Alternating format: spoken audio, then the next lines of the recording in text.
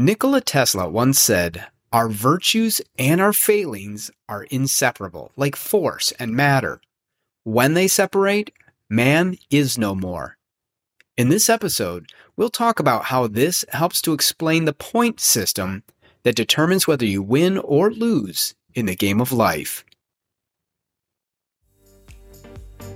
This is the Heart Body Business Podcast. Inspiration, tips, and tools for entrepreneurs seeking a more fulfilling type of success. One that stems from exploring and expressing their true passion and purpose and finding healthy ways to do so. All coupled with insights and action items to get a business moving in the right direction. I'm Steve, your host, and I invite you to learn more at heartbodybusiness.com.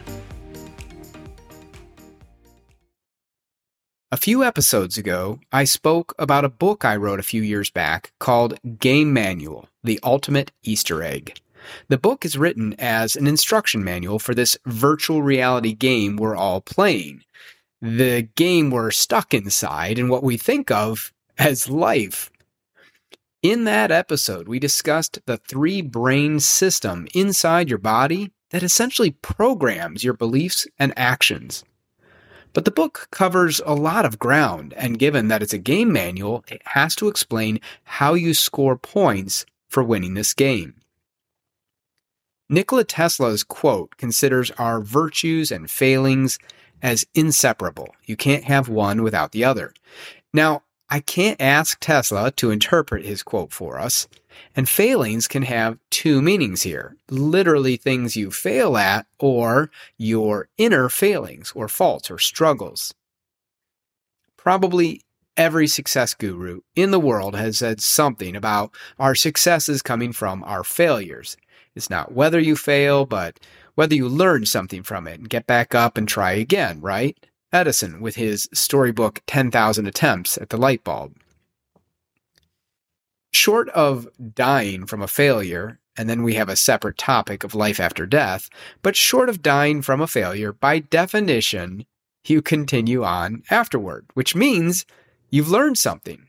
Maybe you don't change direction from one failure, but at least it starts the pile of failures that eventually brings you to the proverbial rock bottom, the moment when enough failures is enough and we do change course.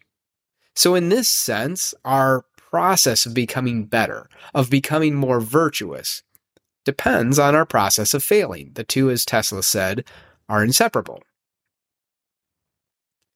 But there's another way to look at this as well. By failings, we could mean our shortcomings, the struggles we face and therefore need to overcome. Maybe this is from the very way we're programmed, perhaps from past lives if you believe in that sort of thing, but certainly from the moment of conception onwards, by our environment and by those around us, by the things we breathe and eat and see, by the things said to us, done to us. Maybe we're raised in poverty and taught poverty and dependence on others.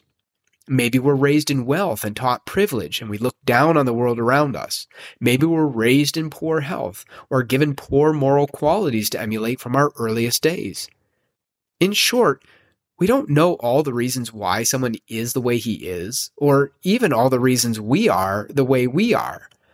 But ultimately, I think it's fair to say that things come easily for some people that are difficult for others. That everyone has their strengths and everyone has their weaknesses. And judging them for these things, well, that's another topic, isn't it? Very easy to do and very ignorant of our own shortcomings. But that perhaps for another day. Suffice it to say, some things come easily for you that are miserable for another person, and vice versa. Writing, for instance, is something I've loved since I first could write. I remember in elementary school wanting to grow up to do one of two things, either write or play second base for the Detroit Tigers. Turns out I wasn't destined for the big leagues, but the writing thing lasted. It always came easily for me. I always loved it. For many years, I wrote as a freelance contractor, books, speeches, business collateral, and of course my own projects. Yet I know for many people, writing is an absolute killer. They hate doing it. It's difficult. They can't organize their thoughts through writing. They have no sense of cadence. It doesn't come naturally to them.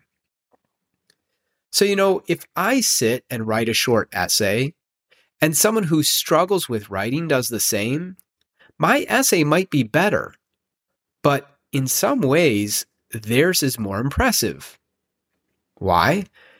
Because they had to overcome a greater hurdle. And in doing so, it's likely that they learned more than I did. They grew more. Now turn that around. I'm not much of a handyman. In most cases, it's way more efficient for someone who's handy with tools to help me around the house, just as it's more efficient for me to build a website for his business rather than him trying to do so. We both lean into our strengths, get things done more quickly and with more quality. That's what specialization is all about. It leaves us both with more free time and better results. But neither of us is forced to grow. Not a lot of struggle, and therefore not a lot of learning took place. For examples like this, that's okay, as long as we have a functioning society and we can rely on each other for help. But let's get back to the topic at hand, virtues and failings.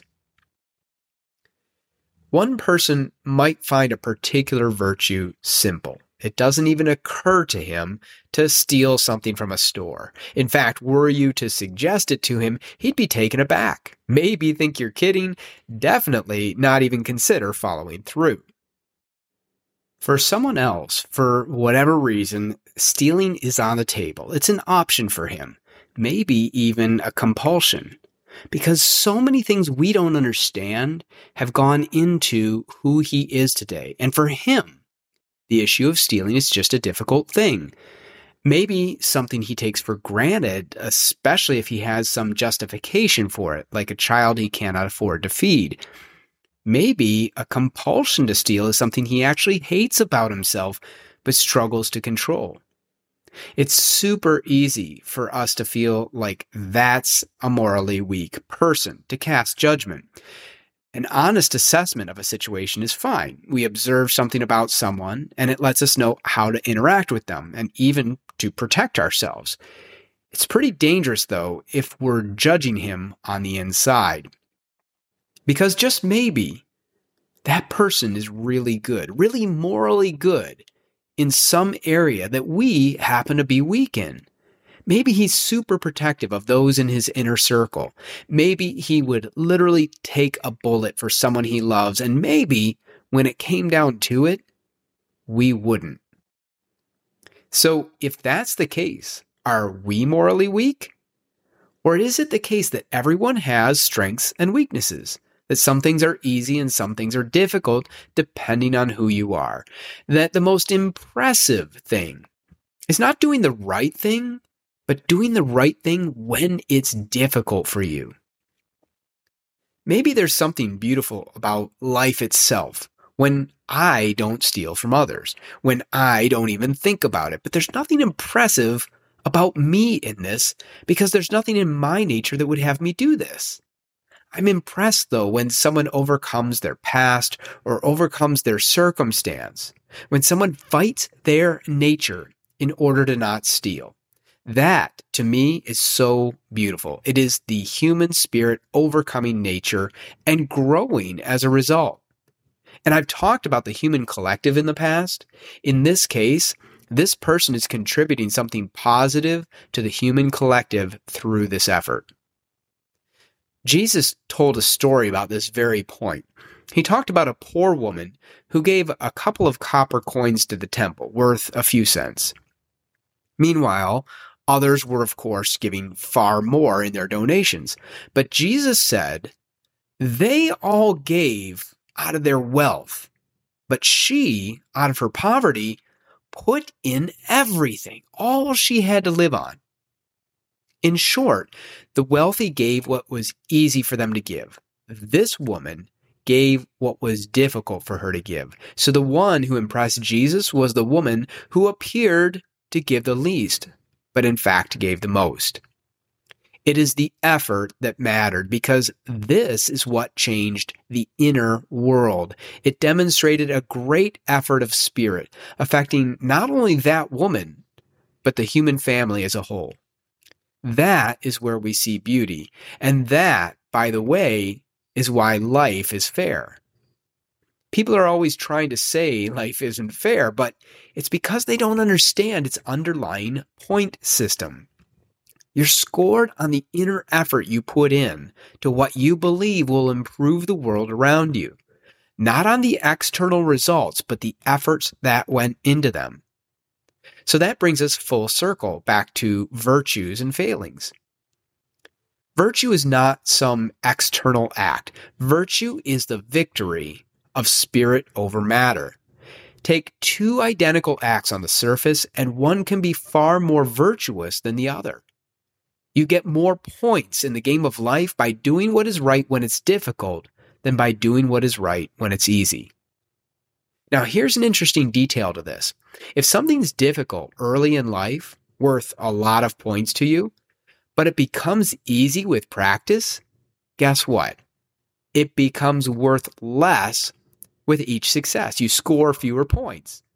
Why is this still fair? Well, for one thing, because there are other areas for you to continue working on.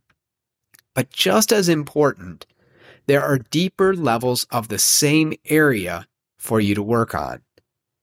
Maybe it's easy for you to not steal from a store, but stealing takes place on more subtle levels, like stealing from one's reputation by gossiping about them. Lots of points to be had there because that's a whole lot more challenging, isn't it? We opened with a quote by Tesla, and I referenced Edison as well, both part of the race to electricity and light bulbs early on. Well, here's a cool thought. Incandescent light bulbs work by passing electricity along a wire, and they build up both light and heat because of resistance. We speak of the light of truth. We speak of the warmth of the heart. And these cannot happen without resistance. It's when we resist our nature, when we overcome, that something beautiful occurs. We increase our light. We increase our warmth. In short, we increase our virtue and therefore our point count in this game we're all trying to win. Now, let's speak briefly about the application here to business. In a SWOT analysis, we look at the strengths, weaknesses, opportunities, and threats to our business. We want to lean into our strengths. We want to take advantage of where we're strong and leverage this to provide great service to our community.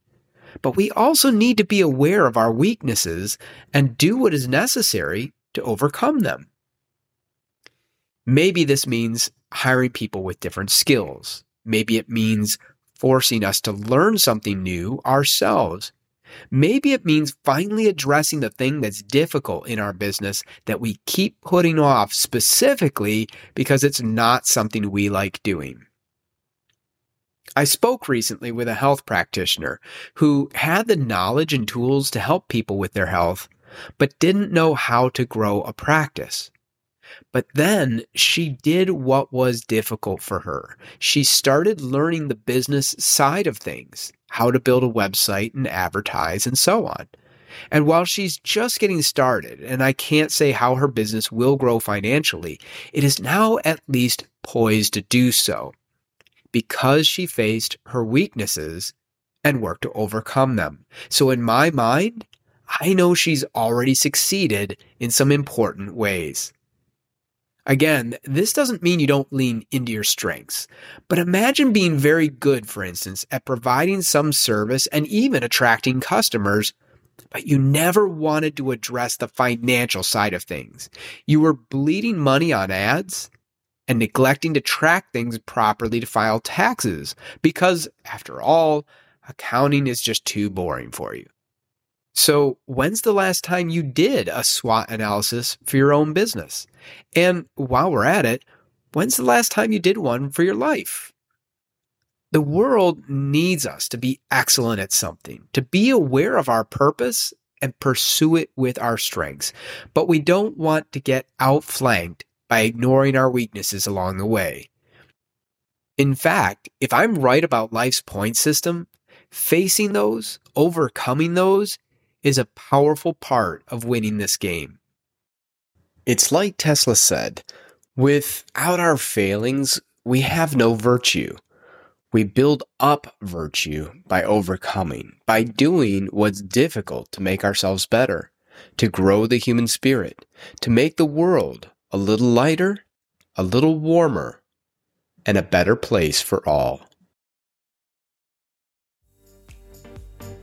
Till next time, thanks for listening, and if you enjoyed this episode, make sure to subscribe. You can also join our mailing list to get alerts on our latest episodes and other tips, tools, and news.